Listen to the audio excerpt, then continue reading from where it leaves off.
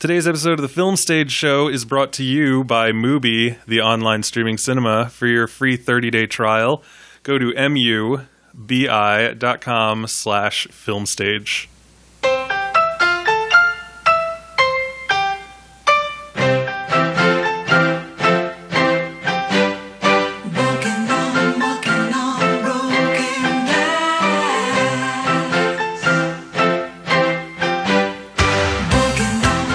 Back, ladies and gentlemen, to a brand new episode of the Film Stage Show, the movie review podcast for thefilmstage.com.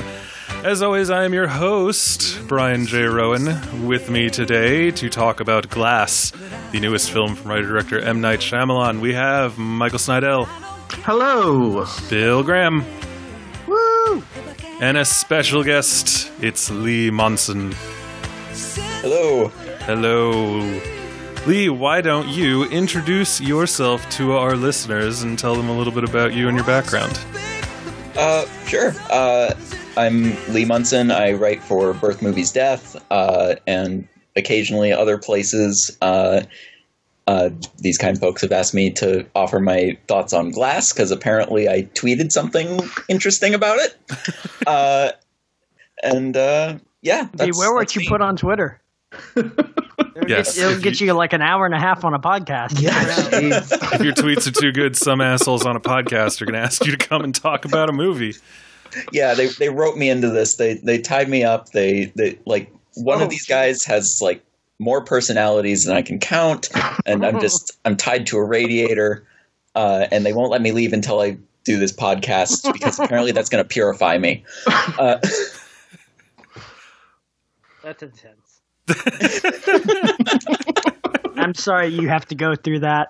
I'm now trying to think of who amongst us would be the least shocking to find out keeps people tied to radiators. Oh, Jesus. Come on. And I got to be honest, Michael. That really seems like a you type of thing. Oh, great. Thanks. Anyway, yeah, so we're here to talk about Glass, the newest film from writer-director M. Night Shyamalan. There's no basements in Dallas, all right? So, you have to have scary basements for Okay, fine, a brick factory. Are there brick factories in Dallas? I don't know. Bill, what are you even doing here if you can't answer these questions? Each one of us has to perfectly represent our cities, which is why Michael is here to be our local Chicago expert. Yeah, all right, good. We've gotten the Michael sigh out of the way. Let's get through all the usual nonsense. Twitter at Film Stage Show, Facebook The Film Stage Show. Find us on iTunes, give us a comment and rating. Email us podcast@thefilmstage.com. As always, go to our Patreon and give us your money, and you can become part of our awesome Slack channel, get first dibs at a bunch of great raffles, and of course help us to produce more great content for you and your ears to enjoy. In addition, we are brought to you by Mubi, where every day their gregarious curators add a brand new film to their platform that you have 30 days to watch. They have got a whole little thing going on called What is an Auteur? And so they are posting films from directors and actually some interesting things. The last 2 days just came on. If you're a fan of Kathryn Bigelow, you've got Near Dark and Blue Steel. I don't know why I thought you said Kathryn Bigelow, and for some reason my mind immediately went to Heigl, and I was like, this is interesting twist by movie. Noted auteur Katherine Heigl. Yeah, you can watch Wish Upon a Star, and that one where Gerard Butler is a dick to her. 27 Dresses is pretty good, honestly. There is that one with Gerard Butler's real bad, though. I remember for a hot that one with Gerard Butler is real bad. Well, the one with Katherine Heigl and Gerard Butler. What is that? It's the one where I just know what the poster is. There's the heart, and then for the guy, it's over the penis. Ugly Truth. Could that be right? There's some what is that? Austin Powers bullshit going on. And you are right. It is The Ugly Truth. Oh. Wow. Good for me. What an achievement. is why. Go ahead. This is why I'm saying that Michael probably has people tied to radiators. Anyway, so Mubi, awesome films delivered directly to you. You can watch them on your PC, your phone if you're a monster, your smart TV. For a free 30-day trial, go to mubi.com/filmstage, and you will get a free 30 days to check out Mubi and understand why we love it so much. Again, that is mubi.com/filmstage. And so that's that. We are now free to talk about Glass. This film, spoiler alert, is the sequel to Unbreakable and Split, and it concerns David Dunn, played by Bruce Willis from Unbreakable, searching Kevin Wendell Crumb out and trying to do battle with him when suddenly both are kidnapped, or not kidnapped, I guess, apprehended and brought to a psych ward where a doctor tries to convince the men that perhaps their powers are actually just a delusion. So, strap yourselves in. Here is the trailer.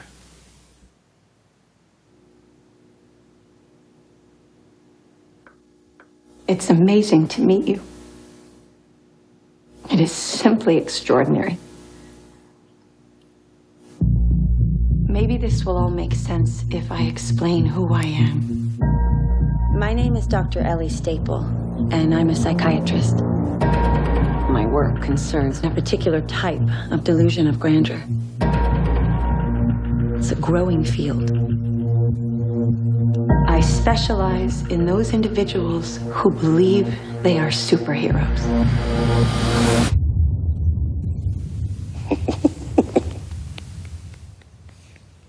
Good for you.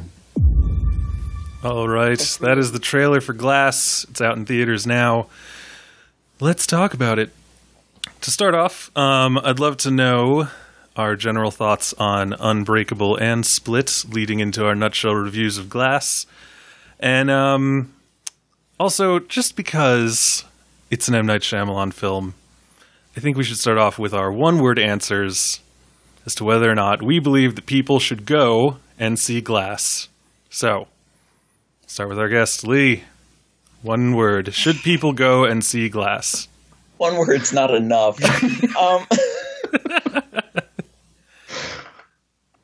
Is a word? Like, yeah, has actually been used on this podcast as a one-word response to that question. With like 12 H's. Like, Yeah, okay. I can dig that. All right, Bill Graham. Maybe? Sweet. Michael Snydell. Potentially. I am going to just straight up say yes. So there you go. If you're just here to try to see if you should see this movie, there's your sort of, kind of, almost answers. All right. So now, the actual nutshell. You're going to have to actually listen to figure it out. I don't think they have to at all. Bill, I think it's very obvious. All right. So, nutshell reviews, starting with Lee. What did you think of Unbreakable and Split? And then what were your thoughts in a general sense on Glass? So, I'm not as in love with Unbreakable as a lot of folks are. I think it's a solid movie. I did kind of come to it a lot later than when it came out. I only saw it like about a year ago. Or no, when did Split come out? I saw it right before Split because I heard about the spoiler for Split. Anyway, but like it's fine. Like I liked it. It's a cool, grounded superhero flick that I don't think reinvents the wheel or anything. Split, I also like, but it also feels like it's the first act of a more complete story that doesn't really resolve, and it just baits you with that sequel hook for Glass. So, and then I forgot, was I giving my thoughts on Glass too? Yes. Yeah, okay. Glass. Oh boy. This movie doesn't want you to like it. And I find that fascinating. So I don't know if I want to say I like it, because I don't think the movie wants me to. But also, I kind of like that sort of audacity to it. All right. Michael Snydell. Yeah, I for Unbreakable and Split, Unbreakable was something I came to. I'd seen it earlier and just, I don't know, I'd kind of dismissed it for whatever reason, but rewatched it a couple years ago and was just really impressed. Just in terms, like, just on a director level, like, I still think of that early scene where in a hospital, and just like the composition in that scene for some reason is something I think about a lot, and I just feel like the very unusual rhythms of Unbreakable and it's like very intentional difficulty is something I admire quite a bit. Split is something that I like quite a bit, but I think where Split in general I can say about M. Night Shyamalan's films is I like them to be really upfront with their combination of pulp philosophy and like pseudoscience. And the thing I didn't like about Split is that once it did become clear that it was going to make sweeping statements about mental illness and stuff, I felt like not necessarily that the rug was pulled under me, but that I had been kind of deluded into watching one thing and without like knowing all the information, I guess. And yeah, Glass is fascinating. I said potentially because I think it really does depend on where you land on M. Night. I mean, even the failures of M. Night are things that I find fascinating, if not something that I really love. I think he's a director that swings for the fences, and you know he doesn't always succeed. Especially, I mean, like I have to say, the first 10-15 minutes when I heard some of the dialogue and M. Night himself as a cameo, I was like, oh boy, this is going to be a rough ride. There are definitely when this puts the dialogue right up front, it is its clunkiness is very apparent. But I think that the story he's trying to tell, the strangeness, also the way that it is both like it's like a indie in like a blockbuster trappings. It's like one setting pretty much. It feels like it doesn't feel like horror. It's like adjacent to horror, but like more thoughtful, sort of. So like I think the things that I really like about this are kind of auteurish bullshit a little bit, but it's still nonetheless like was something that kept me going through the whole movie. The performances, I don't know. I still kind of think Elijah is the like MVP of these movies. Like, and just personally, I don't know where you guys land, but I don't know. The James McAvoy horde thing is something I think is fun, but I start to get really confused when people are like, this is like a career best performance for him, because it starts to feel a lot like method acting stuff to me. So yeah, we'll talk further, but like I definitely think your mileage will vary depending how interested you are in an M. Night movie with all of the baggage that implies. All right, Bill Graham. Okay, remind me again, what am I doing here? I'm talking about... Oh my God, what did you think of Unbreakable? What did you think of Split? Okay, how about Glass? Just saw Unbreakable earlier today. Enjoyed First time? It. Yes, first time. Did not see Split knowing with the knowledge that it was a sequel to Unbreakable like many other people. So I just went in, had a good time, and was like, hey, that was a hell of a movie. And then the end credits hit, and I was like, what the fuck is this shit? And my friend was like, ooh! And I was like, oh?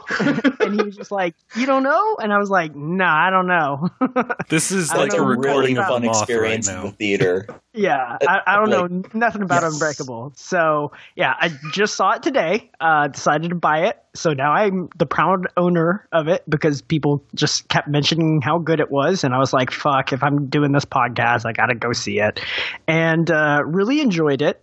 I think it's a lot of fun. No, let me take that back. It is not a fun experience. It is a dour as fuck movie, but it is well made. It is competent.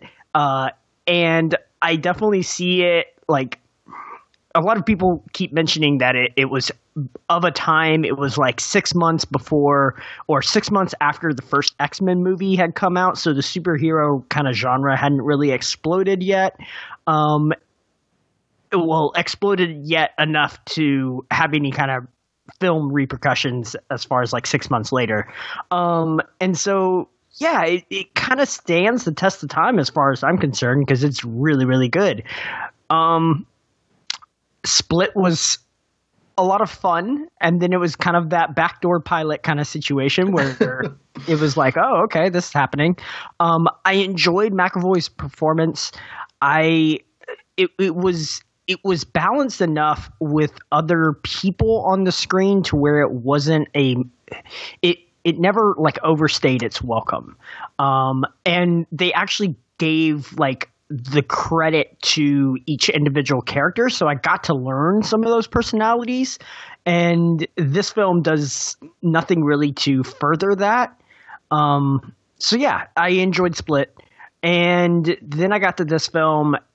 I walked out of it like literally like an hour and a half ago, and my initial impression was I enjoyed that. And the more and more I keep thinking about it, the more and more I'm like, I didn't enjoy that. That was traumatic. I don't know what the fuck I'm talking about. Why was that movie so bad? How did it take such two very charismatic, like full of like things to say films in its prior like trilogy? It's called the East Rail 177 trilogy now, which is also just like, okay, that's the dumbest thing I've ever heard in my life. Wait, and is that true? Yes. Yeah. Yep. Oh. That's the official title of this trilogy, which is stupid because nobody's ever going to call it that. Yeah. It's really real rolls dumb, off the tongue. and that just kind of in a nutshell tells you all you need to know about this movie, that you're like, oh, cool. It's like the end point. And what's it called? Oh, why is it called that? I don't get it. And then you're just like, yeah, this movie doesn't get it either. Every time Samuel L. Jackson is on the screen, he is fantastic. Every time he is acting, even with his eye twitch, I don't care. He's good all the time in this movie. He's fantastic. Too bad nobody else is any good in this movie, especially Bruce Willis. But even James McAvoy kind of just leaves you – there's too much beast. Way too much beast in this movie. Yeah, I don't know. Like, and this movie treats you like you're a dumbass if you don't know anything about comics. But apparently, like, there's some inaccuracies it gets wrong, including like the whole first like Unbreakable film when like he's talking about like limited edition, and it's like, yeah, that's not like a thing. That's like a print run. That's not a feature of a comic. Like, I don't understand what you're doing. So yeah, this movie's real bag of shit. Bad. It feels like your opinion of this movie has taken a nosedive since your one-word reaction. Yeah. I'm impressed. You just talked yourself into hating it. Yeah, It's like a very, very pretty dive at the Olympics where like they're going through like all the twists and the turns, and then it's just a belly flop right at the end. You're just like, oh yeah. So Bill held up like a 10 and then immediately dropped it and picked up a 7, and now is just like throwing a drink at the person who they try to get out of the pool. I just turned the 10 upside down. I'm just like, a 1? Bill's standing at the railing just shoving the person's head underwater. Anyway. David Dunn, no! So my thoughts on this film. First of all, really dug Unbreakable when I saw it as a kid. I say kid. I was probably like 13. Yeah, that's kid. That works. So I dug it when I saw it as a kid. I remember watching Split and enjoying the hell out of it. And obviously, you know, if you're interested, you can go back in time and find the podcast that we did on Split at thefilmstage.com. And the ending was amazing because Unbreakable was always one of those movies where it's like, God, I wish that it had done well enough to like warrant a sequel. But this was back in the days when it was actually slightly difficult to get a sequel off the ground if a movie didn't do outstandingly well. So it was super cool to be like, wow, they kind of did like a sequel to Unbreakable that's like just enough to like let you know that like the world is still going and David Dunn is still out there and clearly he's like got something going on.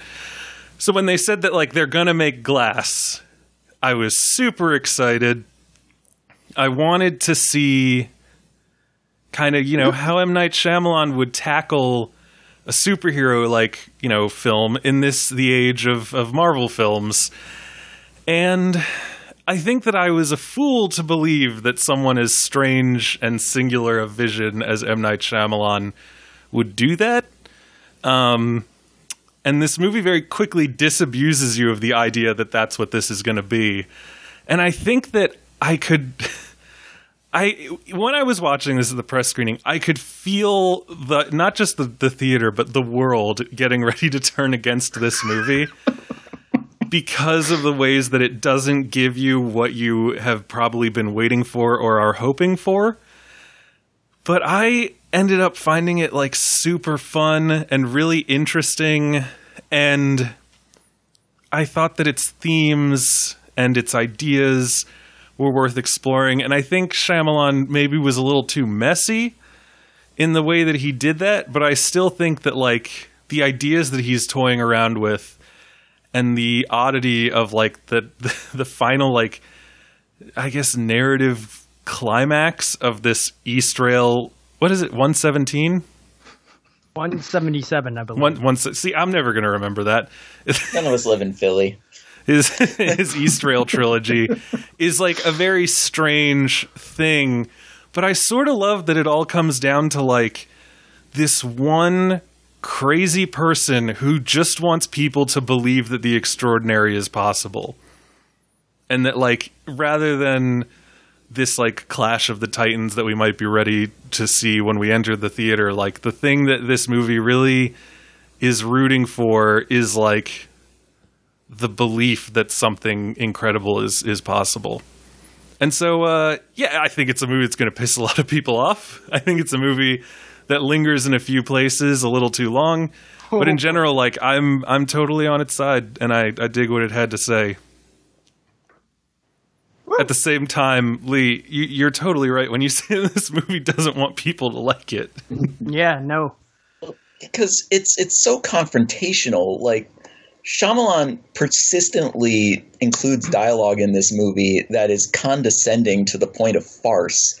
Where even like the twist ending is just like literally someone telling you on the screen like what just happened, and you're just like, oh God, really? Like that's your twist ending now? Is like some character off screen is just, or like just barely on screen is just gonna tell you the whole ending twist? It's just like, damn, really?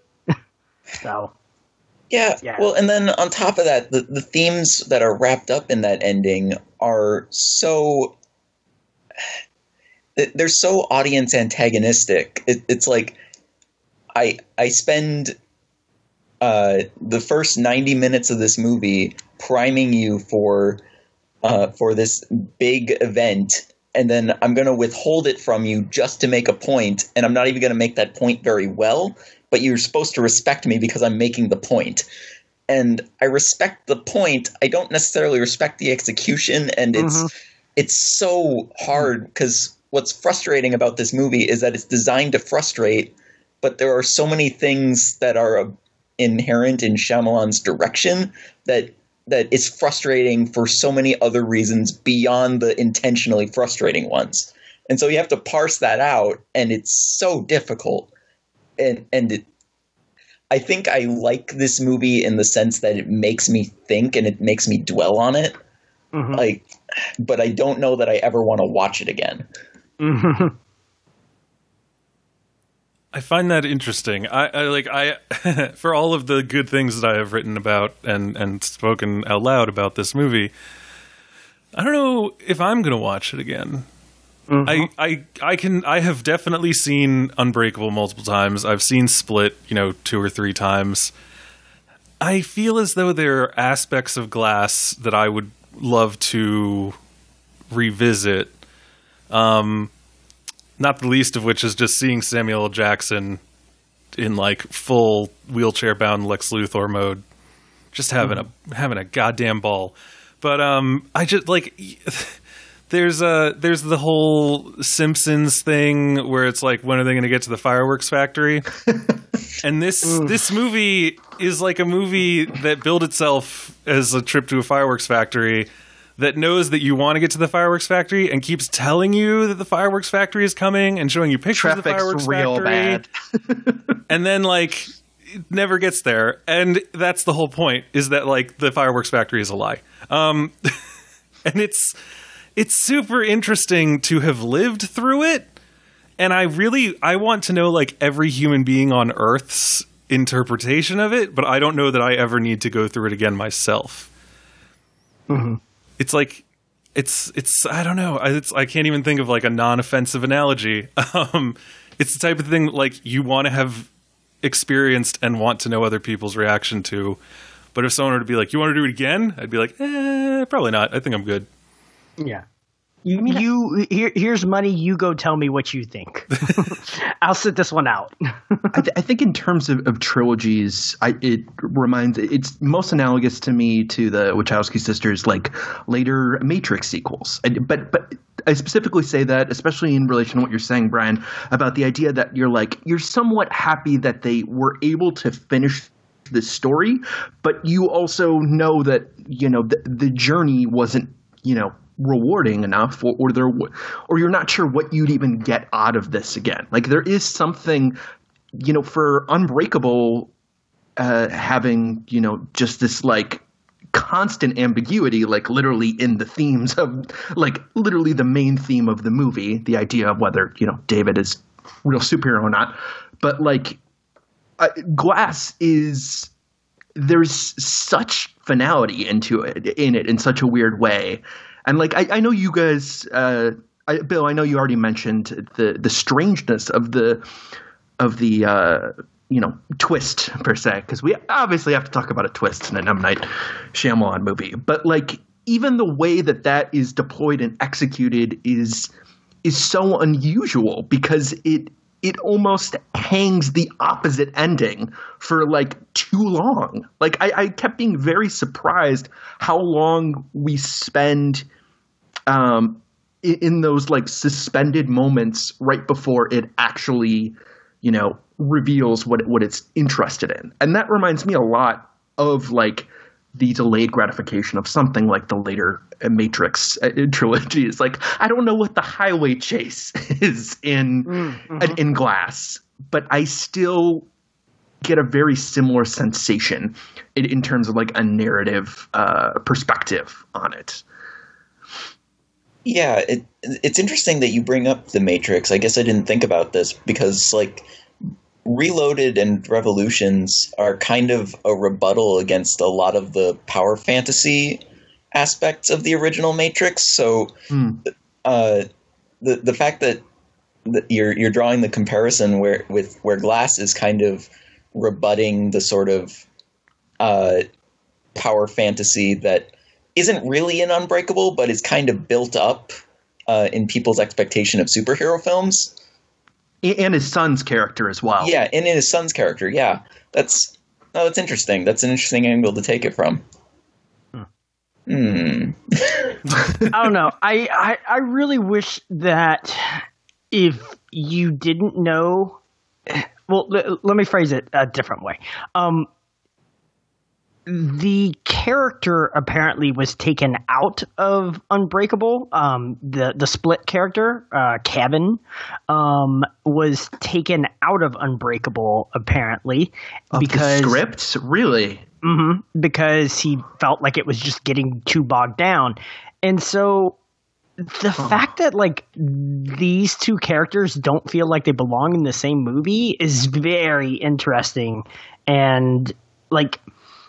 I don't know. David and the Horde or Glass and the Horde?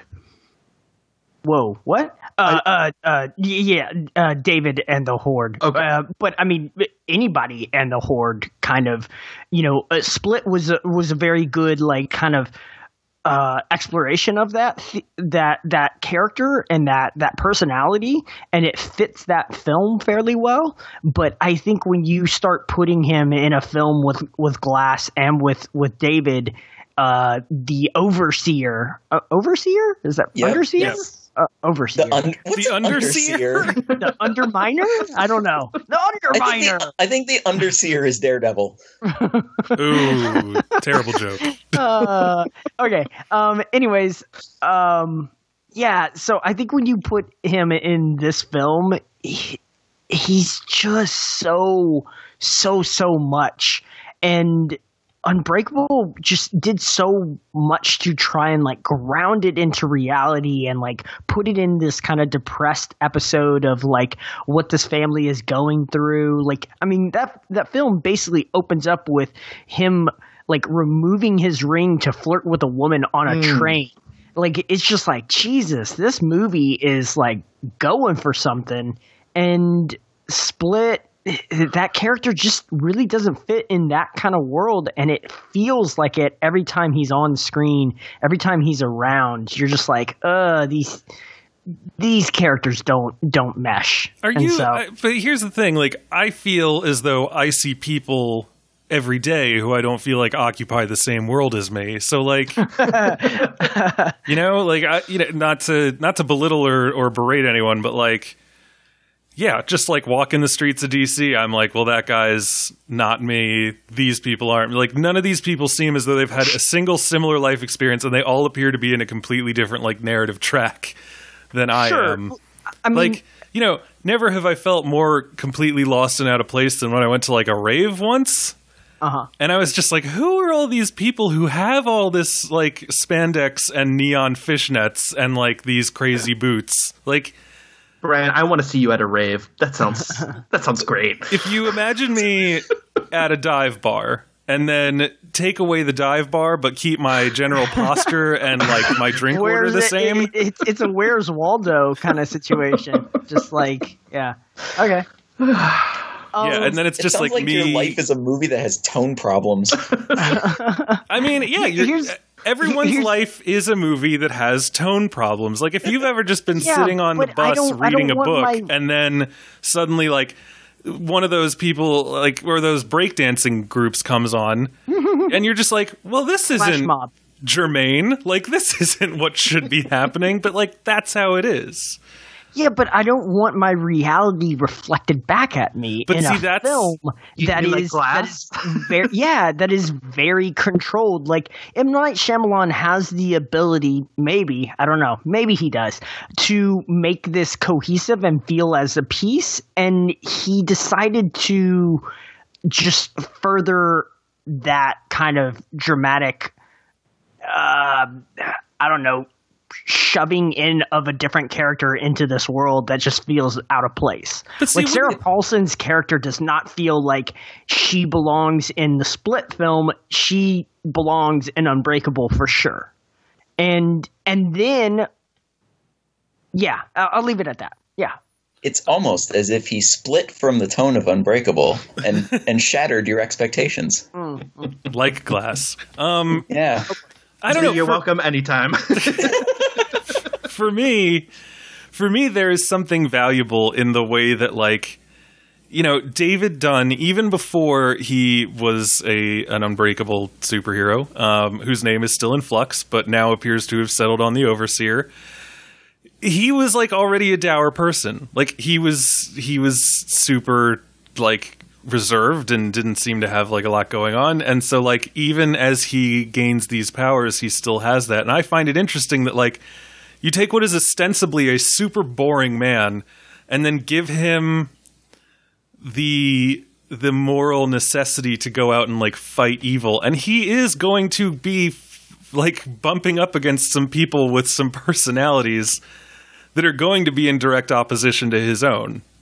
Mm-hmm. And so I sort of found a lot to enjoy in that whole like weird twisted sort of like, here's a dad walking down the street and all of a sudden Kevin Wendell Crumb as Hedwig, slams into him, and it's the strangest thing, but like that is what happens in a situation like that. I found that enticing and interesting, and it kept me going the whole way through the movie. Just like the concept that all these disparate characters are all following this strange path to try to like create something grander.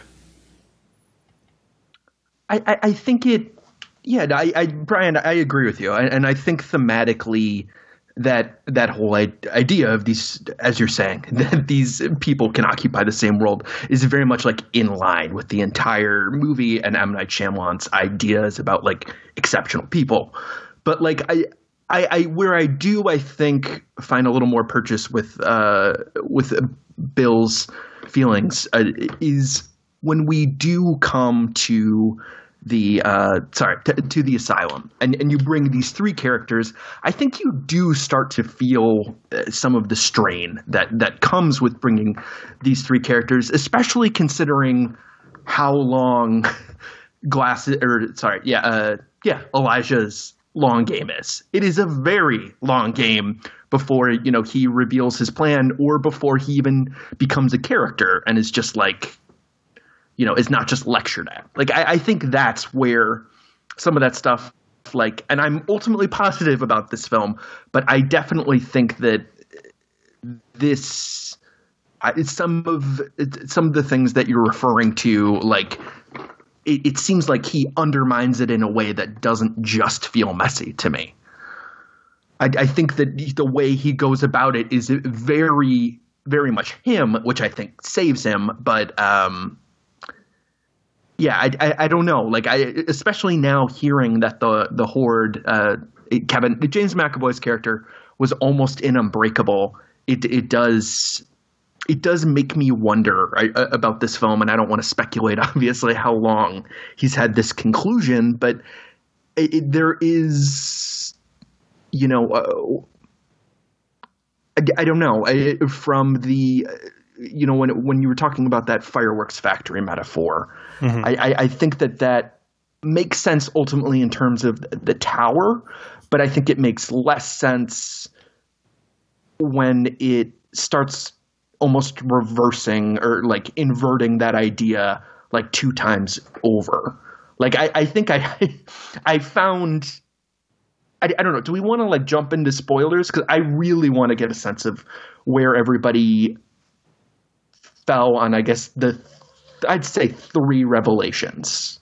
And I don't know if one of them's really a revelation, but yeah, I'm down to go into spoilers, because I did want to start getting into some of the more end game type things to speak about that. Before we do, I just want to say I think that James McAvoy is doing the Lord's work in this movie. If he ever just wants to do a one-man show where he mm-hmm. plays Kevin Wendell Crumb, I will go see it. Just that character? Yeah. Okay. Only Kevin. Just Kevin. Constantly scared, on the verge of tears, Kevin Wendell Crumb. His 12, or what is it, like 20 other personalities can just stay home. Like. Yeah. It'll be called I've Got the Light Now, bitches.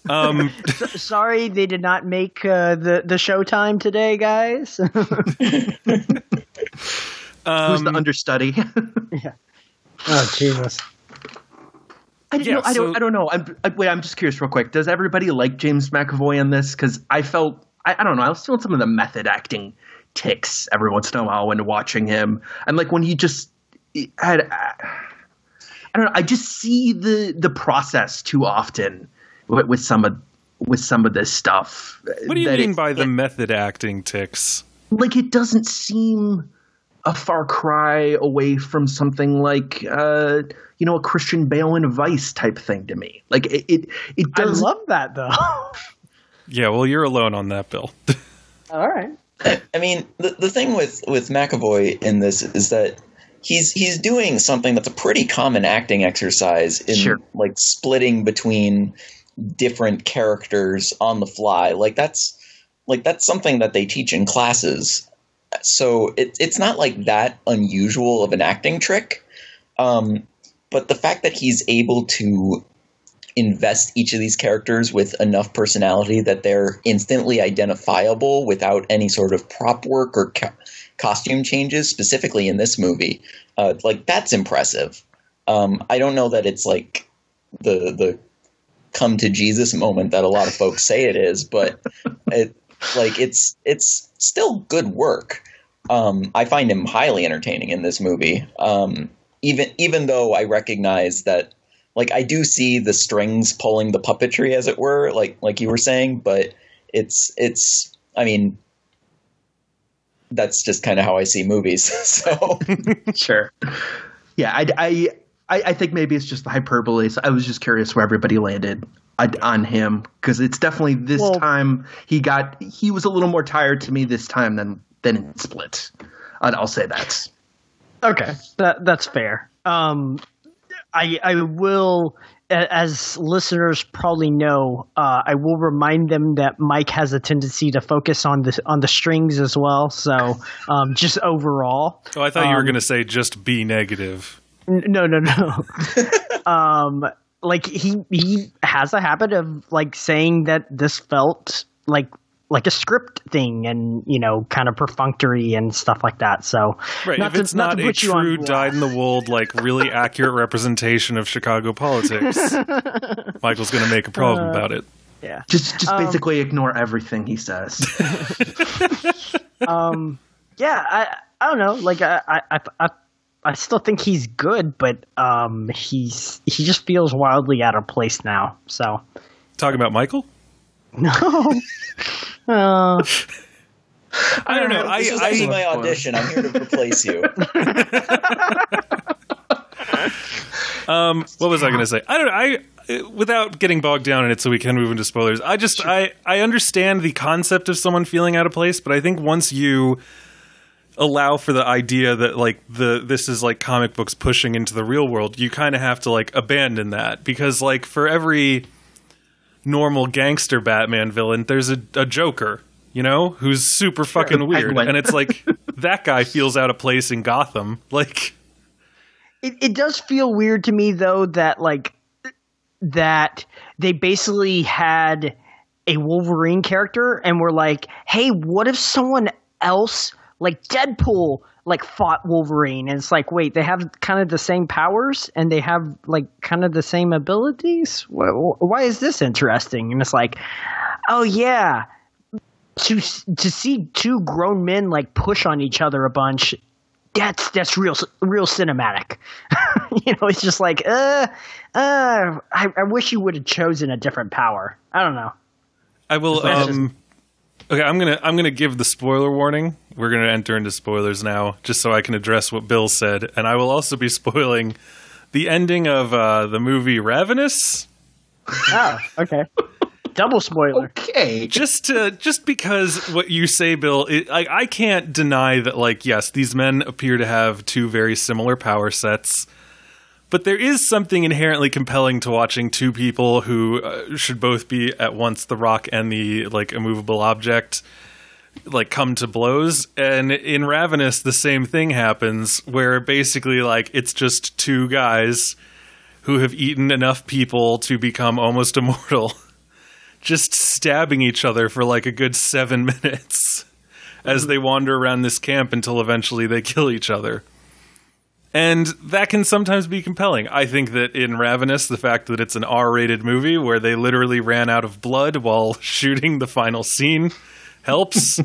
I think that in this movie, maybe the rating and the kind of commitment to wanting to still have a sense of like weight and gravity to things sort of creates a lessening of that power, but I still found all of that to be quite interesting. However, there are a number of twists and or revelations that occur in this movie. Michael and I had been talking on Slack, and I said that there were two movies that this movie reminded me of, but that both could have been considered spoilers. The first is Scream, which, if you've seen Unbreakable, is not so much a spoiler, because really it's a world in which this stuff is happening, but people also are aware of that idea. So, like, in the Marvel films, no one's ever like, wow, this is just like a comic book. I'm sorry. Oh no, Brian brought out his voices. Every once in a while, I've just got to bust out a voice. But yeah, to break out the Jimmy Stewart voice. Like, what? As I was doing it, Lee, I thought to myself, why is Jimmy Stewart the one that you went to? Well, I'll tell you what, Mary. This Iron Man fellow Clarence, reminds I me want of to a live comic. again. I want to read the next issue of Superman. Does he live? Does he die? But so in Scream, I guess spoilers for Scream, two disturbed young men decide that they're going to make their own slasher film as a means of doing whatever. Someone's mother left because of something. I can't remember all of it. But basically, they're looking at horror movies as like the holy text that they're going to follow. And thus, they manipulate events in order to be able to live within that. And everyone around them is like, here are the rules for like surviving a scary movie. Don't have sex. Never say you'll be right back. And like, this movie is that, but for comic books. So like, when we talk about the fact that all these people are talking about comic books as though no one has ever like heard of a comic book before, I view it more like a religious person who's trying to like talk themselves through like all the Christ parallels, like with the new Messiah or something. Like, these are people who are like, okay, if I understand the medium, then I can understand what's going to happen next. And so while it is still a little silly, I think that it's a lot less M. Night Shyamalan doesn't understand that we probably know these things already. And it's a little more like, these are the prophets who are speaking the gospel of these new emergent gods. Does that make sense? It does, but at the same time, it's delivered in such a blunt, ham-fisted, we're all explaining things to each other that we all already know sort of way, that it feels really condescending. I guess whether that's intentional is up for debate, but it definitely felt like Shyamalan was not acknowledging the degree to which we all know these tropes and character archetypes already, based on the last 2 decades of film cinema. And that was a common criticism I had heard going into the film, was basically, hey, Unbreakable was such a cool idea, but it was also before like comic book films really kind of took hold and like took root in the popular culture. And then he comes out with this film, which is basically like, oh, no. I'm not going to touch on any of that bullshit. I'm just going to keep within my own world and like make a direct sequel. And it kind of feels like that because it kind of feels like it doesn't push. But then at the end, it's like, hey, here's my grand idea. And I'm like, okay, I get the grand idea. I like the grand idea. I really wish you would have fucking made that twist a little bit sooner so you could really kind of pull this out and like really sell it to me. Because otherwise it kind of leaves me with this really interesting idea and nugget for more potential fucking movies, I guess. But it doesn't do it with enough runtime remaining. It basically just runs out of runway. And it's just like, ooh, okay, that's your big grand statement about like all of this? I don't know. Bill, just to be clear, which twist are you talking about?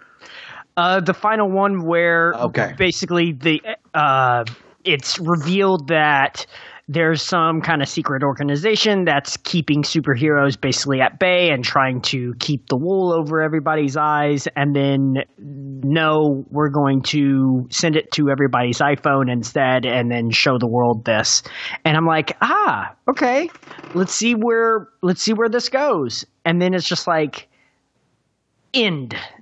You're just like, okay, well, and we recently talked about like giving kind of the nod to films that leave us wanting more, right? Like that's not necessarily a bad thing. However, I think here it's a bad thing where it's just like, damn it, because this film does so much to make that kind of the grand statement, and then it's like, yeah, but you'll have to tune in later if there is a later. Hopefully this movie makes enough money. I don't know. It's already doubled its budget on the opening weekend. Yeah. So I mean, it's going to make enough money whether M. Night decides to make another one of these, because this kind of feels like a finale, but it also kind of feels like it's just kicking open that door as well. So I don't know. Well, I think that there's a couple things I want to touch on. The first is, just to wrap up the thing I was saying earlier, the second movie that I thought this was like that is also a spoiler is Shutter Island. Since we have now brought up the shadowy organization heretofore unhinted towards in any of these three movies, whose sole purpose is to keep spectacular individuals from recognizing what they can do and what their potential is. And basically this whole movie hinges on the idea that Dr. Ellie Staple, played by Sarah Paulson, is trying to trick these people into thinking that they just have a delusion and that they're not special, as a means of like making them go away without having to murder them. Yeah. With the 3-day time limit, which, let me tell you, that's not how therapy works. I also found it very interesting that the flash scene that Bruce Willis, like, this film sets up, having not seen Unbreakable until today, it was very much on my mind that, the Doctor and him haven't touched, and that's like his like intuition, it's his spidey sense, right? And it's like, okay.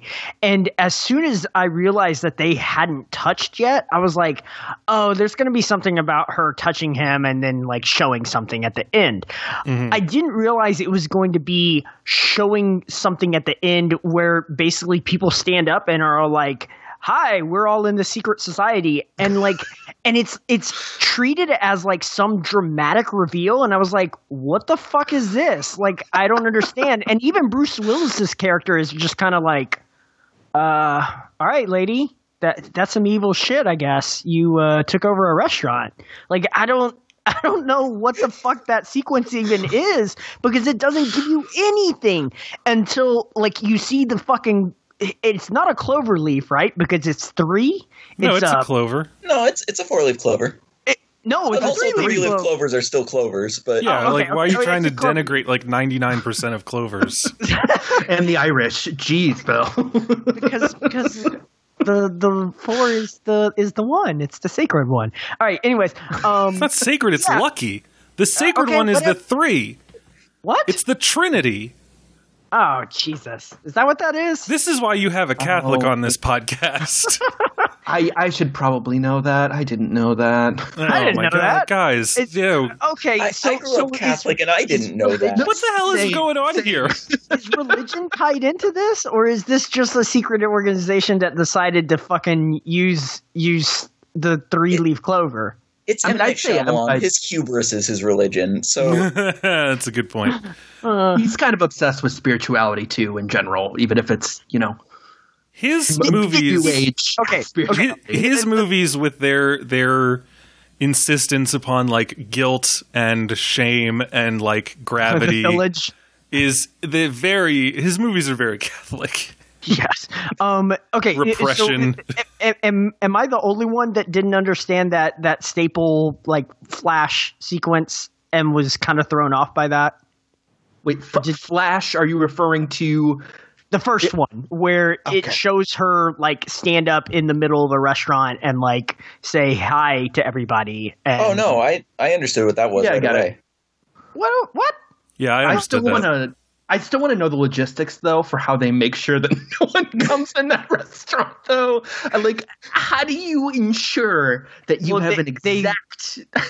Well, yeah, they lock the door, but yeah, that's someone's in the bathroom. You don't know. But also, like, they just must own, like, a chain of restaurants, like, nationwide. Like I guess, like, because the whole wait staff the secret organization. They're a holding company that has a ownership stake in a series of restaurants across the USA.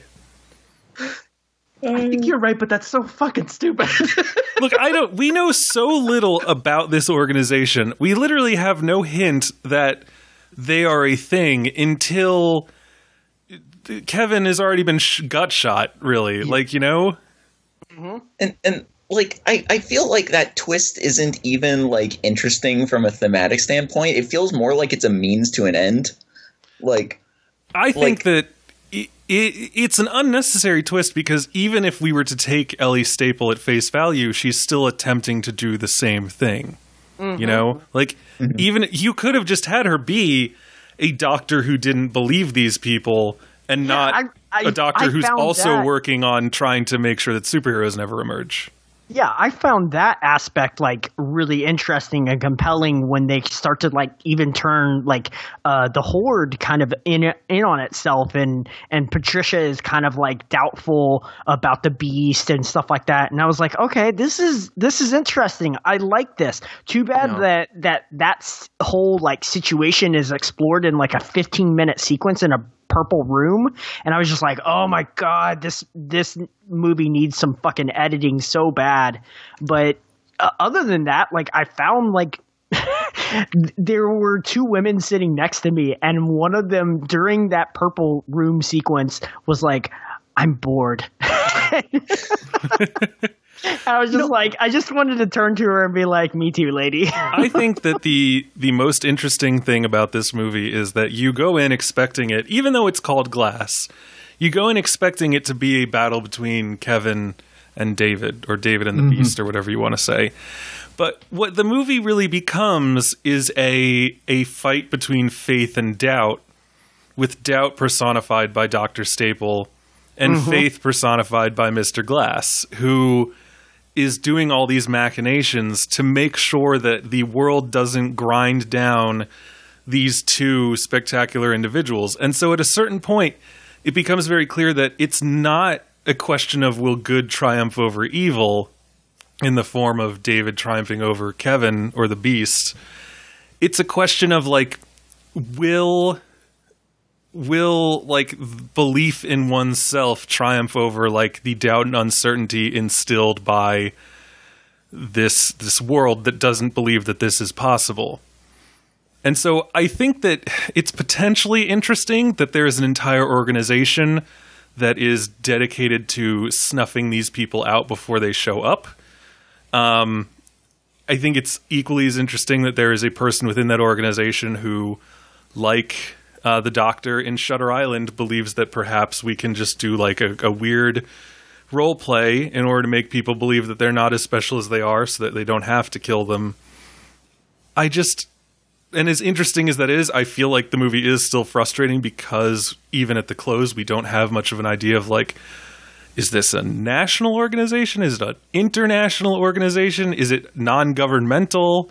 Like, is it like the all-seeing eye from the Now You See Me movies? In which case it is at once incredibly powerful, but also makes no sense. But I think the thing, too, is that, like, I guess maybe you guys didn't actually feel this way, but I really, really felt like this was closed at the end. Like, I did not at all get the sense that this was going to get a sequel. I don't think it's going to get a sequel. No, that wasn't a sequel hook at the end. No, it's 100% don't believe it's not. I'm saying, like, bad reviews notwithstanding, like, just in general, like, I guess that's why I'm finding it very interesting, honestly, to to hear Bill, I know you were saying especially that you're saying that there's so much you wanted from this that you didn't get, but I think I wasn't thinking about that because I felt like, oh no, this is the story he wanted to tell. He didn't care about these ideas. Like it's the same kind of thing as like, I don't know, True Detective is the thing that jumped into my mind at the moment.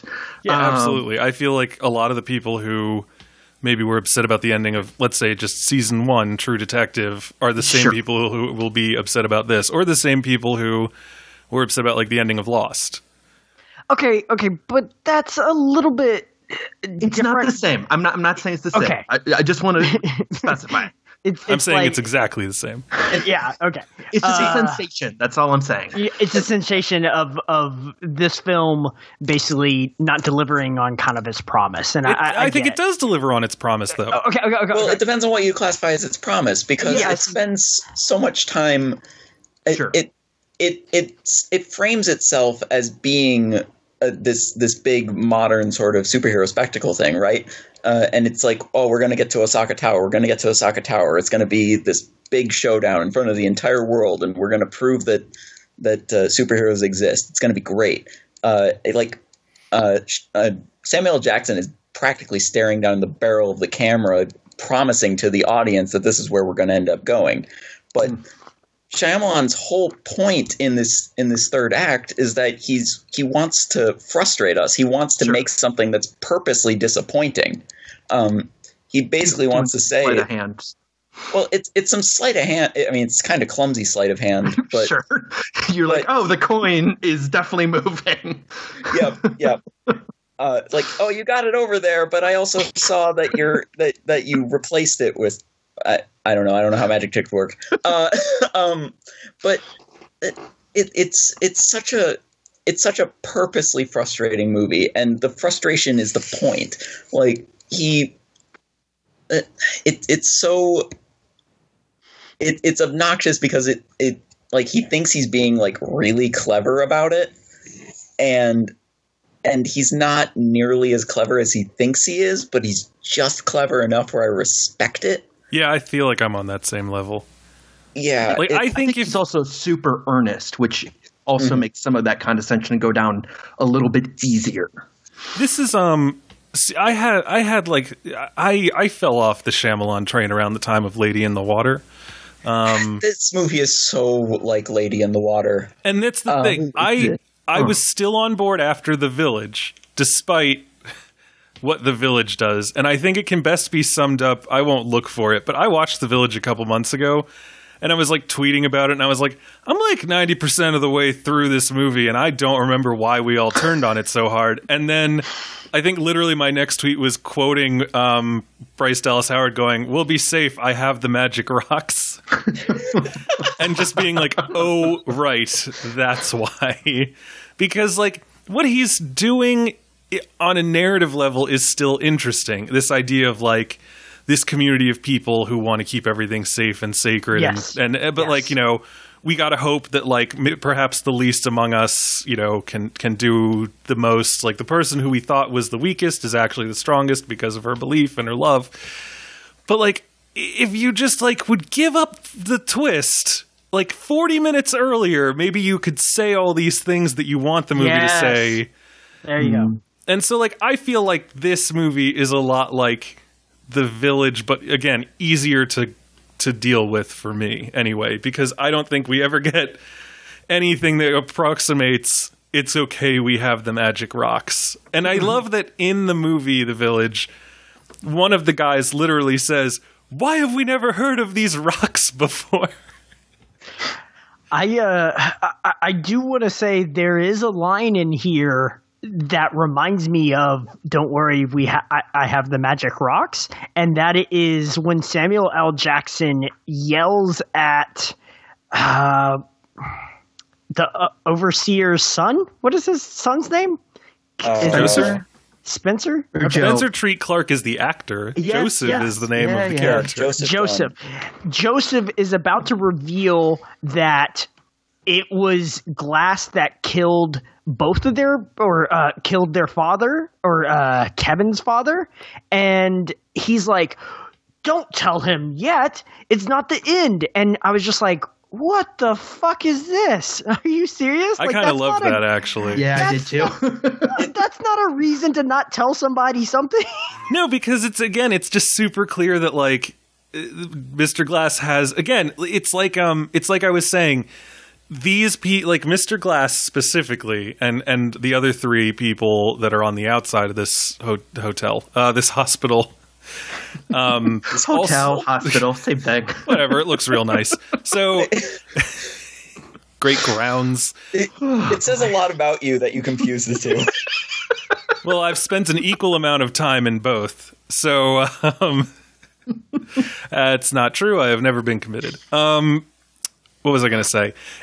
So, like, these people all are viewing, again, comics as, like, a holy text that must be followed in order to make them come true. It's like, bringing up Catholicism again, like, a lot of things had to happen with Jesus in order for him to fulfill the prophecies of the Gospels and everything, like, for him to be the Messiah.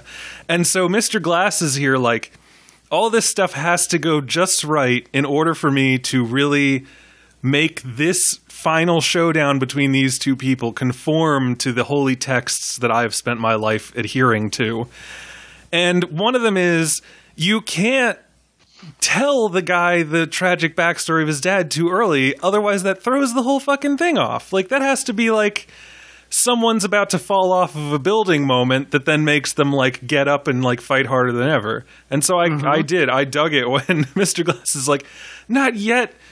That's not the time. It's like if at some point like someone burst into The Empire Strikes Back while Luke is still on Dagobah and is like, I just found out the craziest thing. Everything. Your dad is Darth Vader. Uh-huh. Yeah, and then like What? George Lucas inserts himself in the movie. He's like, you can't tell him yet. Yeah. See, I kind of interpret Mr. Glass as being a Shyamalan stand-in in this movie. Like, he's mostly Shyamalan's mouthpiece in that, like, a lot of this movie is a commentary on tropes and archetypes and how they fit together, and how Shyamalan thinks he's this really brilliant auteur, and like how if he's Mr. Glass, then Dr. Staple is like people trying to tell him that he's not as smart as he thinks he is, and that when it all comes together, he's like, it's this grand plan that comes together in the end, except it doesn't come together in the end. But wait, Shyamalan's the big master of the twist. Yeah. And so like are the beast, and then punch Mr. Glass in the stomach, right? Yeah, like it's all Sure. It's all this grand, like it's almost Randian in the sense that like that Shyamalan really wants you to think that he's this really brilliant auteur that doesn't get a fair shake after his 2 runaway successes at the beginning of his career, and now it feels kind of vindictive, and like I kind of respect the audacity of making that the central thesis of your film, but again, it's really antagonistic, and so it's hard to 100% get on board with. I find it interesting that's very true. Like, Mr. Glass is this guy who's like, you have to believe in the incredible. Like, I'm going to show you something. Like, I am the master. But he's also the villain and a homicidal maniac. Yeah. And so, like, if that's the Shyamalan identification character, what does that say? What can we infer from that? Well, and that's what I wonder too is like, I don't know if he entirely thought that through. Part of me wonders if he's like, I understand that I'm going to lose a shit ton of audience members by doing this, but I need to do it because this is what has to happen. Well, and so much of this movie was funded just in his own money. Like, I think it wasn't it all his own money? Like it might have been. It's all like, I feel like The Visit helped to pay for Split paid for this. Yeah, that sounds about right. I don't know how much of that goes to Blumhouse and everything else, but that sounds about right. I mean, it's working for him. I mean, like you said, this movie more than doubled its what whatchamacallit? What do you call it when you pay for something? It's costs this first weekend. And if he really wanted to do another one of these, I'm sure he could. I find it interesting. I think he might have burned that goodwill. I think that the main reason that Glass is doing so well this weekend is because everyone's like, holy shit, there's a new Unbreakable sequel. Like, sure. I love Unbreakable, and I really liked Split. So let's see where this goes. And I think that he very intentionally burned that bridge with the end of this movie. Yeah. Well, here's something I just ran across that relates to that specifically. Apparently at Comic-Con 2018, Shyamalan mentioned that Unbreakable is owned by Buena Vista International, and Split is owned by Universal Pictures, and they agreed to both allow this film to happen. So, isn't Disney Buena Vista, by the way? I thought I said that. Oh, no. I'm sorry. You didn't mention Disney. Oh, okay. Disney Buena Vista. So basically, he's mentioning that two different studios basically own the rights to the two different films, and they allowed this trilogy sequel thing, whatever the fuck this thing is, to happen. Treacle? Oh, Jesus. Yeah. So I think you're right, Lee, that this is probably going to burn that bridge and basically be like, oh, all that goodwill, poof. Well, when I said another one of these, what I meant was a $10,000 to $20,000 or $20 million movie. Wow, movies are cheap. Yeah, I think that he maybe has like found his comfort zone because like, you know, he can never again make a movie that costs $100 million because I don't think that he's ever going to make that much again. I don't know how much Split made. I'm sure it was probably over $100 million, but I think that he can be more like he can roll the dice more. He can be weirder at this like cost point. And so I think that that's probably what he's going to do. He's just going to keep making like these Blumhouse style, like smaller movies that he knows will make enough back that he will never again, like, I don't know, question whether he has to like take a second mortgage on his house or something. He's pulling a Soderbergh, doing whatever the fuck he wants. Yeah, pretty much. And it's good. I mean, like, you know, this movie looks formally as good as a lot of Unbreakable did. I think that like the CG of the tower doesn't look that great, but otherwise, like, I think it's a pretty good looking movie. Yeah, that pink room looks great, Bill. I actually kind of like the colored rating stuff that they do. So do I. Yeah. Like there's like everyone's kind of got their own color, and it's very evocative of the sort of moods that they convey. Like Mr. Glass is very royal in his purples, and David Dunn in his greens is very sort of a calming influence. And I don't know what the fuck the Beast Kevin's color symbolizes. I don't know enough about color theory. Chaos. As far as, yeah, sure, why not? But there's also like the triptych of the windows behind them too, and it's a pretty well framed scene. And then like when you throw that together with like the POV shots that they do, like those are pretty cool. Granted, some of those were done specifically because they didn't have a very large set, and they were trying to disguise that, and they were also trying to get around the fact that Bruce Willis didn't want to be there for more than however many days. Yeah. But I mean, like, if you're working around those kinds of issues, like, this movie doesn't look like a lot of movies that you can feel that. Mm-hmm. So, like, you turn your strengths into weaknesses, and you make it feel intentional. And I think that this movie really excels at doing that.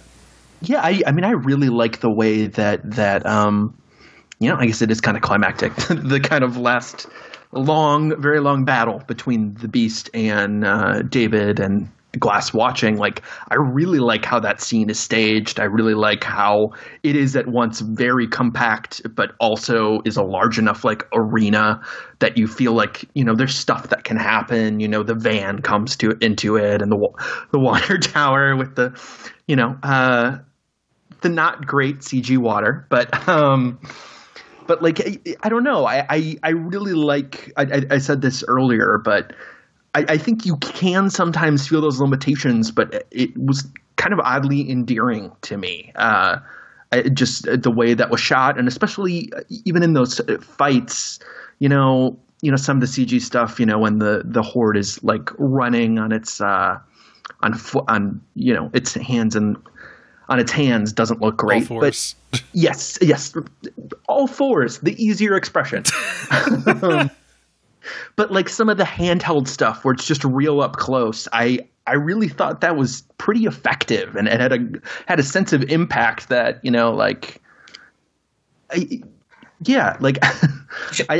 doesn't shoot the fight scenes in this series as if they're like these glamorous like power fantasies. He shoots them like they're these really painful, lumbering, awkward, like grappling. They live. Yeah, like it's so like cumbersome. It's sloppy, and how real people would fight if they don't have any sort of like actual training. Well, why do you need training if you're unbreakable? Well, right. What was I going to say? Yeah, I mean, like Kevin's big finishing move is just to like Python squeeze someone. Mm-hmm. Like, because again, if you can't be hurt and you're super strong, like why would you have to do like the classic comic book heroine, like flip a guy, grab his neck and your thighs, flip him again, and then break it? Sure, but this film also supposes that you want to stay away from the cops and like get away from a scene of a crime pretty quickly as well. So maybe you should do your due diligence and like learn how to fucking fight, because then you can get it over with quicker. I mean, you saw how quickly he finished off those two idiot kids in the beginning, right? I mean, like, well, those are also like fucking teenagers. But that's all he's ever been fighting. He's never had a superhero opposite to him, or villain. I guess. And that is why that to me is why this movie is actually the ending that this trilogy needs, because the whole series is about Mr. Glass wanting people to like understand that superheroes are real and that comics are like a weird Jungian echo of something that we should know in our hearts to be true. And so, he finds David and he's like, go develop your skills and abilities and go make it happen. But like, he can't make David do all that he can do. And even says like, you've been picking your teeth with like pickpockets and like, violent people, but they're all just flies to you. And I need you to fight this guy to both bring you to your true potential, so that I can show the world that you're not just a strong man like some people have been claiming. Like, you're not a Muscle Beach dude who just happens to have dad bod. Like, you are truly a remarkable individual. And the only way, to really like sharpen steel that well is to knock it up against some more steel. My only rebuttal to him not having to face anybody kind of his equal is the end of Unbreakable, where he faces some giant fucking dude that he has to like what is it, like guillotine choke for like 2 minutes. But while that guy's not unbreakable.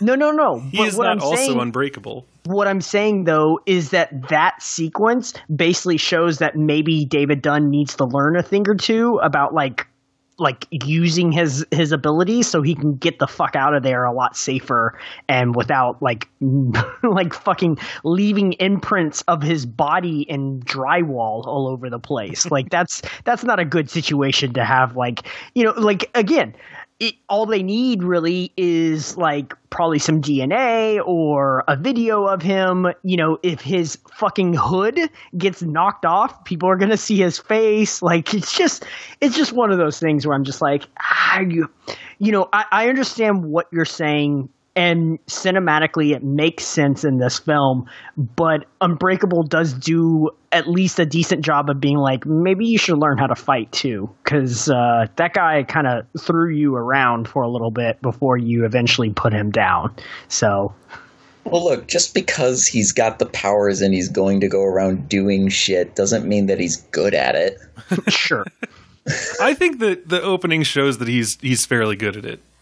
Like, you know, he goes into the house, turns off the lights, handily throws that one dude. Which, by the way, was that the same house as Unbreakable? You mean the asshole kid's house or his house? The asshole kid's house looks a hell of a lot like the house that was in Unbreakable. Having just seen it, I thought it was the second house, but now that you're kind of mentioning it, the layout is kind of similar. I think they probably reused a set. Oh, I really Either hope reused so. the set or if those townhouses are anything like townhouses in DC or Baltimore, like they all have the same layout. Yeah, maybe. Yeah, it just struck me like, is this an intentional callback or not? I had no idea. I don't know. Here's a fun thing. I love that because Split made itself take place in the same universe as Unbreakable. I guess essentially they had to have M. Night Shyamalan show up in order to explain how he could be two seemingly different people in each movie.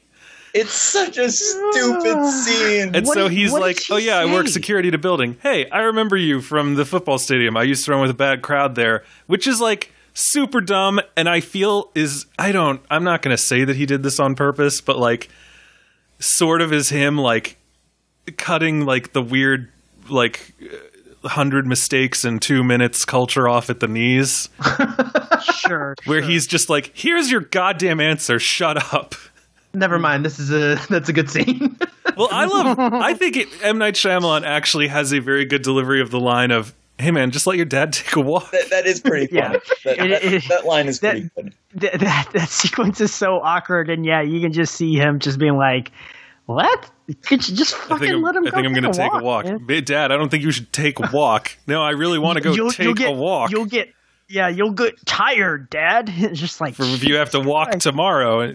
Dude, just let your dad take a walk. One other thing we haven't talked about, understandably, because it's a very small part. What did you guys think of bringing back Anya Taylor-Joy as Casey and what her role was in the film? I have some really uncomfortable feelings about one scene in particular, where they're walking out. It's right after she interacts with Kevin, and Dr. Staple is just like, please, high school girl, can you come to this dangerous mental patient and give him affection?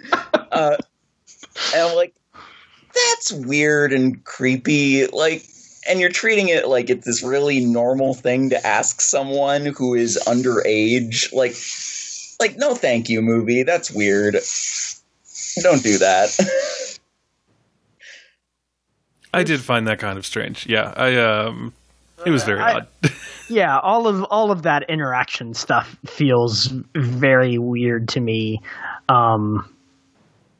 Yeah. Nope, I'm good. What you mean when Hedwig's talking about his girlfriend? That's not even like that is so like innocent compared to everything else that kind of happens with her character, and just like her whole interaction feels, I don't remember them having as much of a connection in Glass or in Split, but now that like I'm trying to think about it, I guess they do have kind of like a little bit of an interaction, but not to where like she can basically calm the horde by getting Kevin, I guess. I don't know. It never developed to the point where it was like, oh yeah, this is something I can definitely do. Let me try this again. It was more of, holy shit, I gotta escape this place. This is my last ditch effort. Holy shit, it worked. Okay, cool. I bought myself some time. But in this film, it's like, oh yeah, no. We go way back. Don't worry about it. Like, I got this. And you're just like, whoa.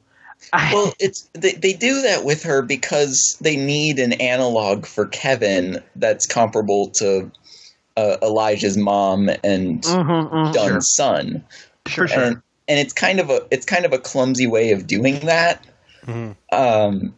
I will say that the scene where she's interacting with Kevin in his cell, I think that's a really well acted scene.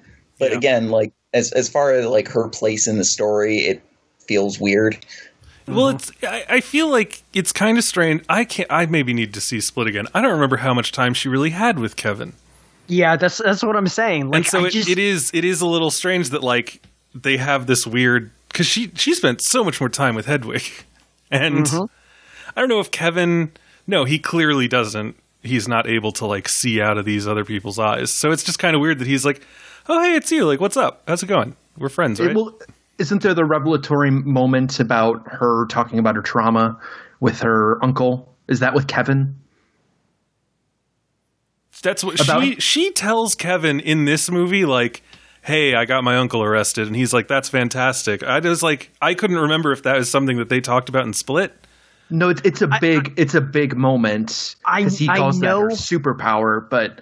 I know that's something about the Beast as well, though, because like he mentions over and over that like they are the pure and they are the cleansed or something like that. Or basically, you know, I mean, the end of Split is basically reversing the idea of trauma as like this bad thing, and the Beast is basically saying no, trauma is a good thing. It gives you in an icky way, it gives you like character and it builds you, and it's cleansing. Like yeah. He's there like for the broken people who he feels like society only uses to further their own selves. Yes, which is another thing of like he is another person who wants the world to see him, so that like some sort of like sea change in perception can happen.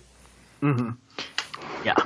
Well, I like that aspect of Split a lot. I just I feel like they kind of fumble that in this film because they have to like you're saying, they have to make an analog with Glass's mother and with the son, and it's just like, and here's Anya Taylor-Joy, remember her here? And it's like, yeah, I remember her. She ran away and she was scared as fuck. Why would she go back to that situation? Well, because he's behind bars and I'm not going back there. Well, she's obviously a stronger person than you, Bill. Yes. I think the other thing related to this, this is just my last thought on this, is I feel some discomfort with the way that, like, Brian, you were talking about the difference between faith and doubt and how that's a continual conflict in this film. And as with all of you, I found that stuff very interesting.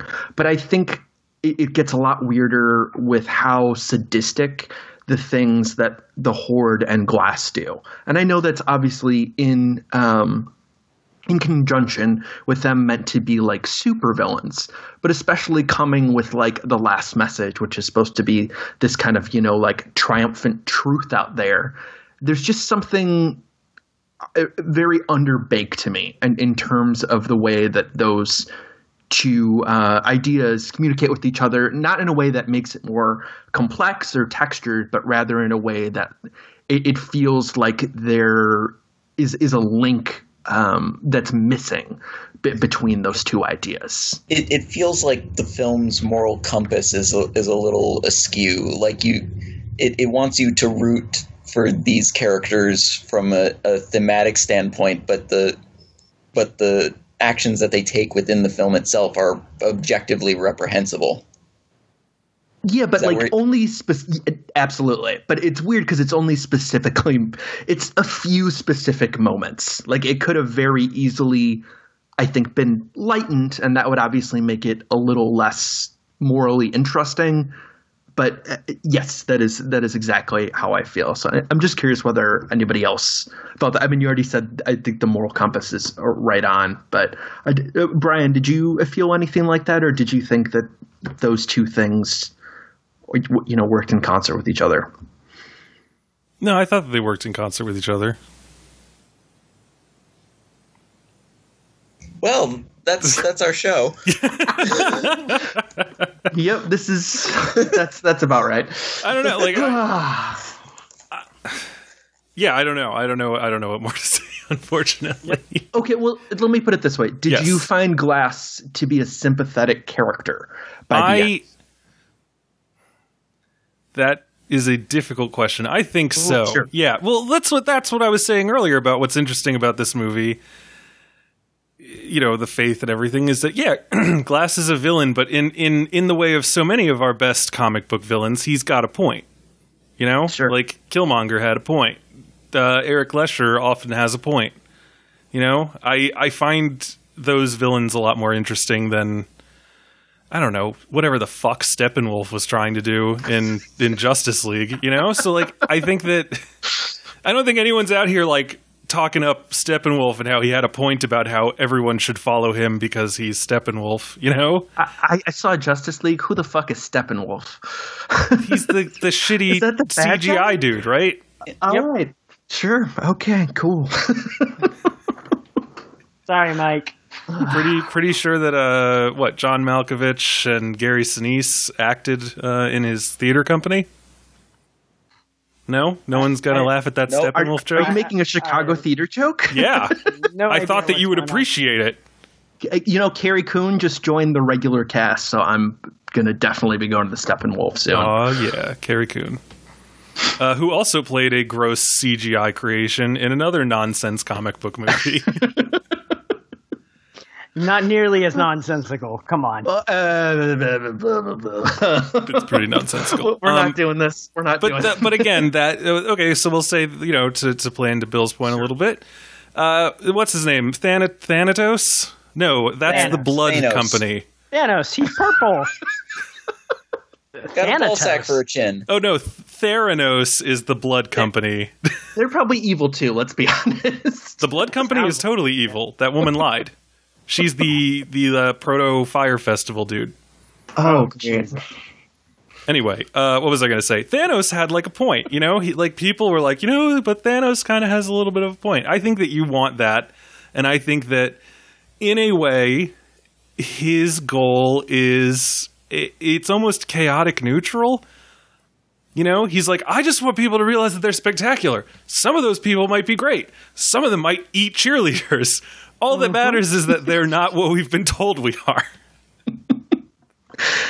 I do find like his whole theorem at the beginning of Unbreakable is just so fucking fascinating and interesting that basically he's just like, I have this blood disease, I don't make this certain kind of protein, and it makes my bones brittle. Why isn't there someone that maybe makes too much of that protein and their bones are fucking unbreakable? Like, that kind of makes sense, right? It's kind of one of those like stupid scientific back like theories that's like, oh, okay, yeah, we could definitely make dinosaurs out of like frog DNA. That seems like that should work, right? And it's just like, it's smart enough just to kind of skate by while you're watching it, where you're just like, yeah, no, that kind of makes sense. And then he's like, but by the way, I killed like 800 people to get to this. And you're just like, don't do that.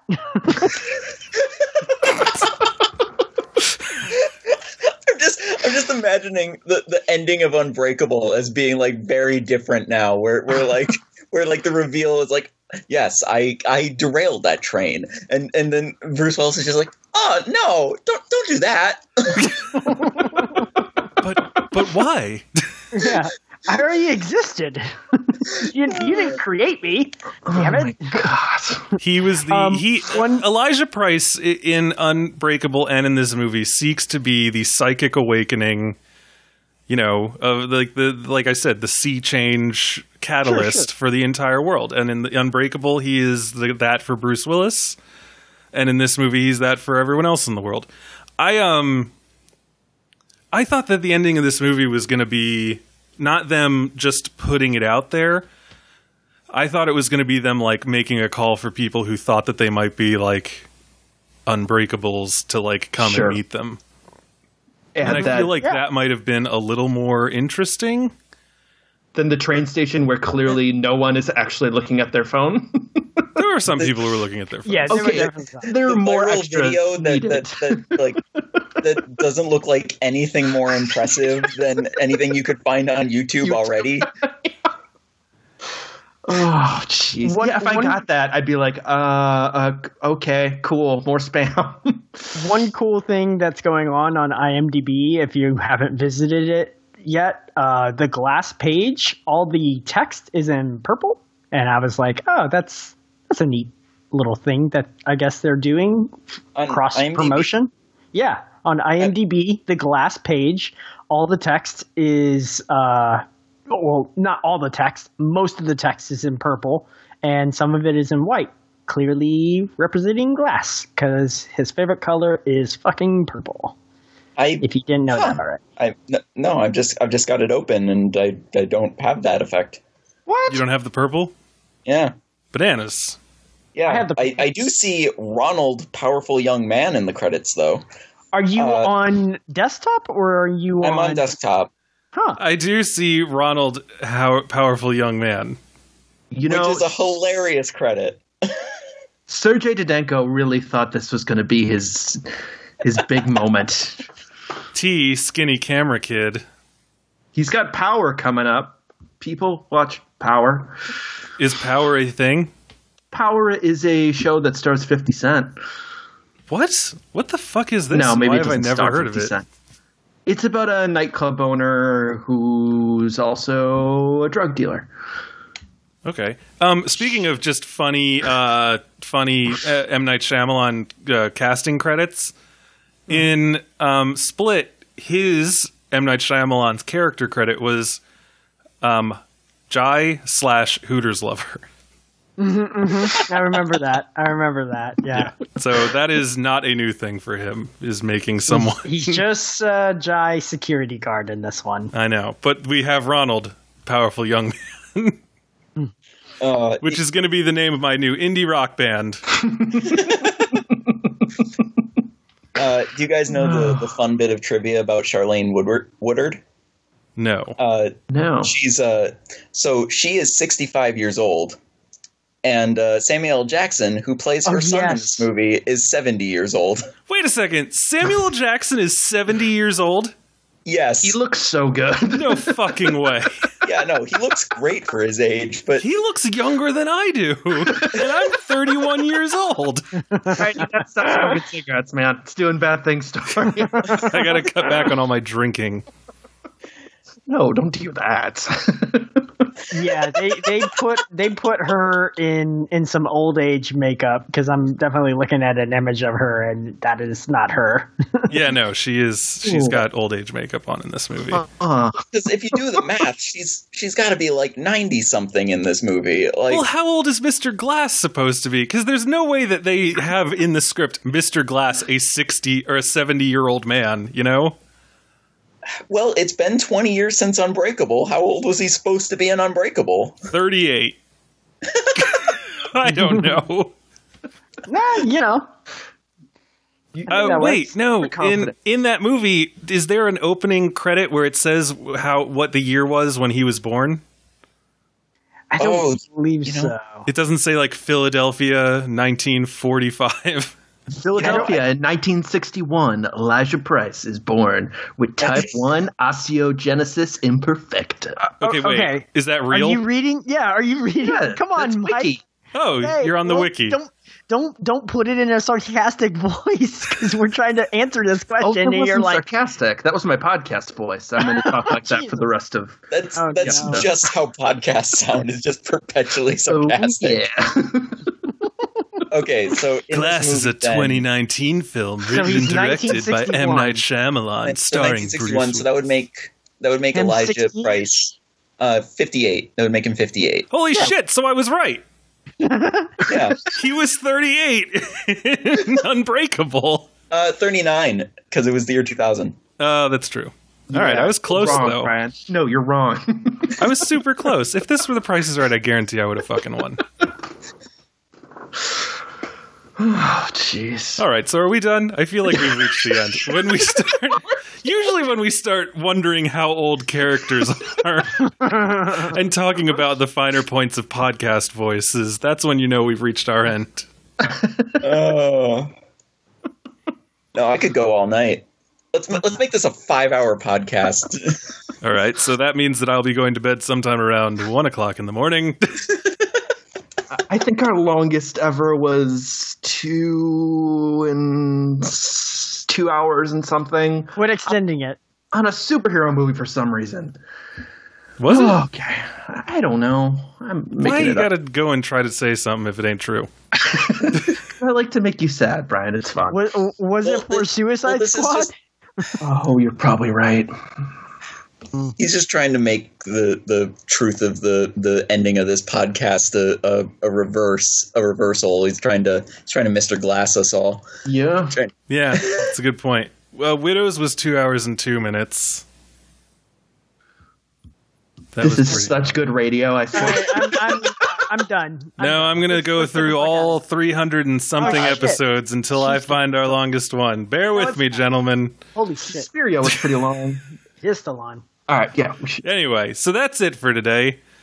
Hopefully you've all enjoyed listening to us talk about Glass. If you have any of your own thoughts or feelings or whatever, you can talk to us on Slack if you're a part of our Patreon at patreon.com/filmstageshow. If not, tweet us at Film Stage Show, write us podcast at filmstage.com, find us on Facebook, The Film Stage Show. Also, don't forget that we are brought to you by Mubi, the online streaming cinema, where right now you can see two of Catherine Bigelow's earliest movies, Blue Steel and Near Dark. You can get a free 30-day trial by going to mubi.com/filmstage. Next week, what are we talking about next week? Are we going to do the Godard, or are we going to do If Beale Street Could Talk, or what are we going to do? I don't know. We'll figure it out. Anyway, look on Twitter to find out what we're going to be talking about next week, because I don't have the time or the inclination to figure it out right now. Oh, we could do Serenity, that movie that's been delayed 25 times, starring Matthew McConaughey. I do want to see I'm that. reviewing that this week. That's gonna be fun. You sound very excited. I think that could be like a good little southern swamp pulp, you know? Yeah. Well, I mean, the thing is, the trailer that's out for it right now still says October. Really? Jeez. Yeah, they didn't even bother cutting a new trailer for the January release. All right, maybe it's not so good. That is the newest film by Stephen Knight, who did Locke and Eastern Promises. Oh, and Peaky yeah. Blinders. Yeah. The new Joe Cornish one is really good. The kid in King Arthur's Court or whatever. Yeah, that one's it's the kid who would be king. That's the one. But yeah, that one's real good. If you're in the mood for a kids film. Does it actually feel like Cornish? Yeah, 100%. Wow. Yeah. No, I do want to check the that out. trailers make it look like a much worse movie than it is. Yeah, that trailer was rough. Trailer was rough. All right. Well, let's tell the fine people at home where we can be found between now and the next time. Lee, as our guest, why don't you go first and tell our fine listeners where you can be found online if they'd like to follow you?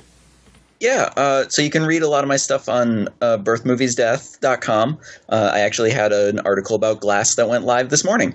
Or I guess Was it'll the text in purple? It was not in purple. Then why would you even read it? Yeah, I know. I really need to up my game. Alternating purple, green, and orange by letter. No, God. But and if you want to follow me on Twitter, it's Lee Munson PBF, LEIGHMONSON PBF. All and right, that's my stuff. Bill Graham, where can people find you online? You can find me watching the Patriots game right now. And you can find me online at Twitter at CableBFG and also mixing it up on that Slack channel. Jesus, y'all talk a lot on there. It's hard to keep up with. All right, Michael Snydell. Bill, we're recording a podcast. Stop watching a football game. You can find me on Twitter at Snydell, where I was told by my lovely followers that I should apparently watch The Happening. So maybe that will happen, and maybe I'll write a review of that. Your followers do not have your best interests at heart. It was that, or Avatar, or Lady in the Water. So, or After Earth. So there were good choices. All right. You can find me watching Patriot Games, not the Patriots game, on Twitter at Brian J. Rowan, my personal site, dearfilm.net, and brianjrowan.com. Follow me on Instagram, Letterboxd, and everything else at Brian J. Rowan. I have a review of Glass on thefilmstage.com, and I will be publishing tomorrow an essay regarding the ending. So if you want to if you want to read a similar-ish rundown of all my thoughts that you heard here in text form, you can go there to do that. So, ladies and gentlemen, thank you so much for joining us. Tune in next time.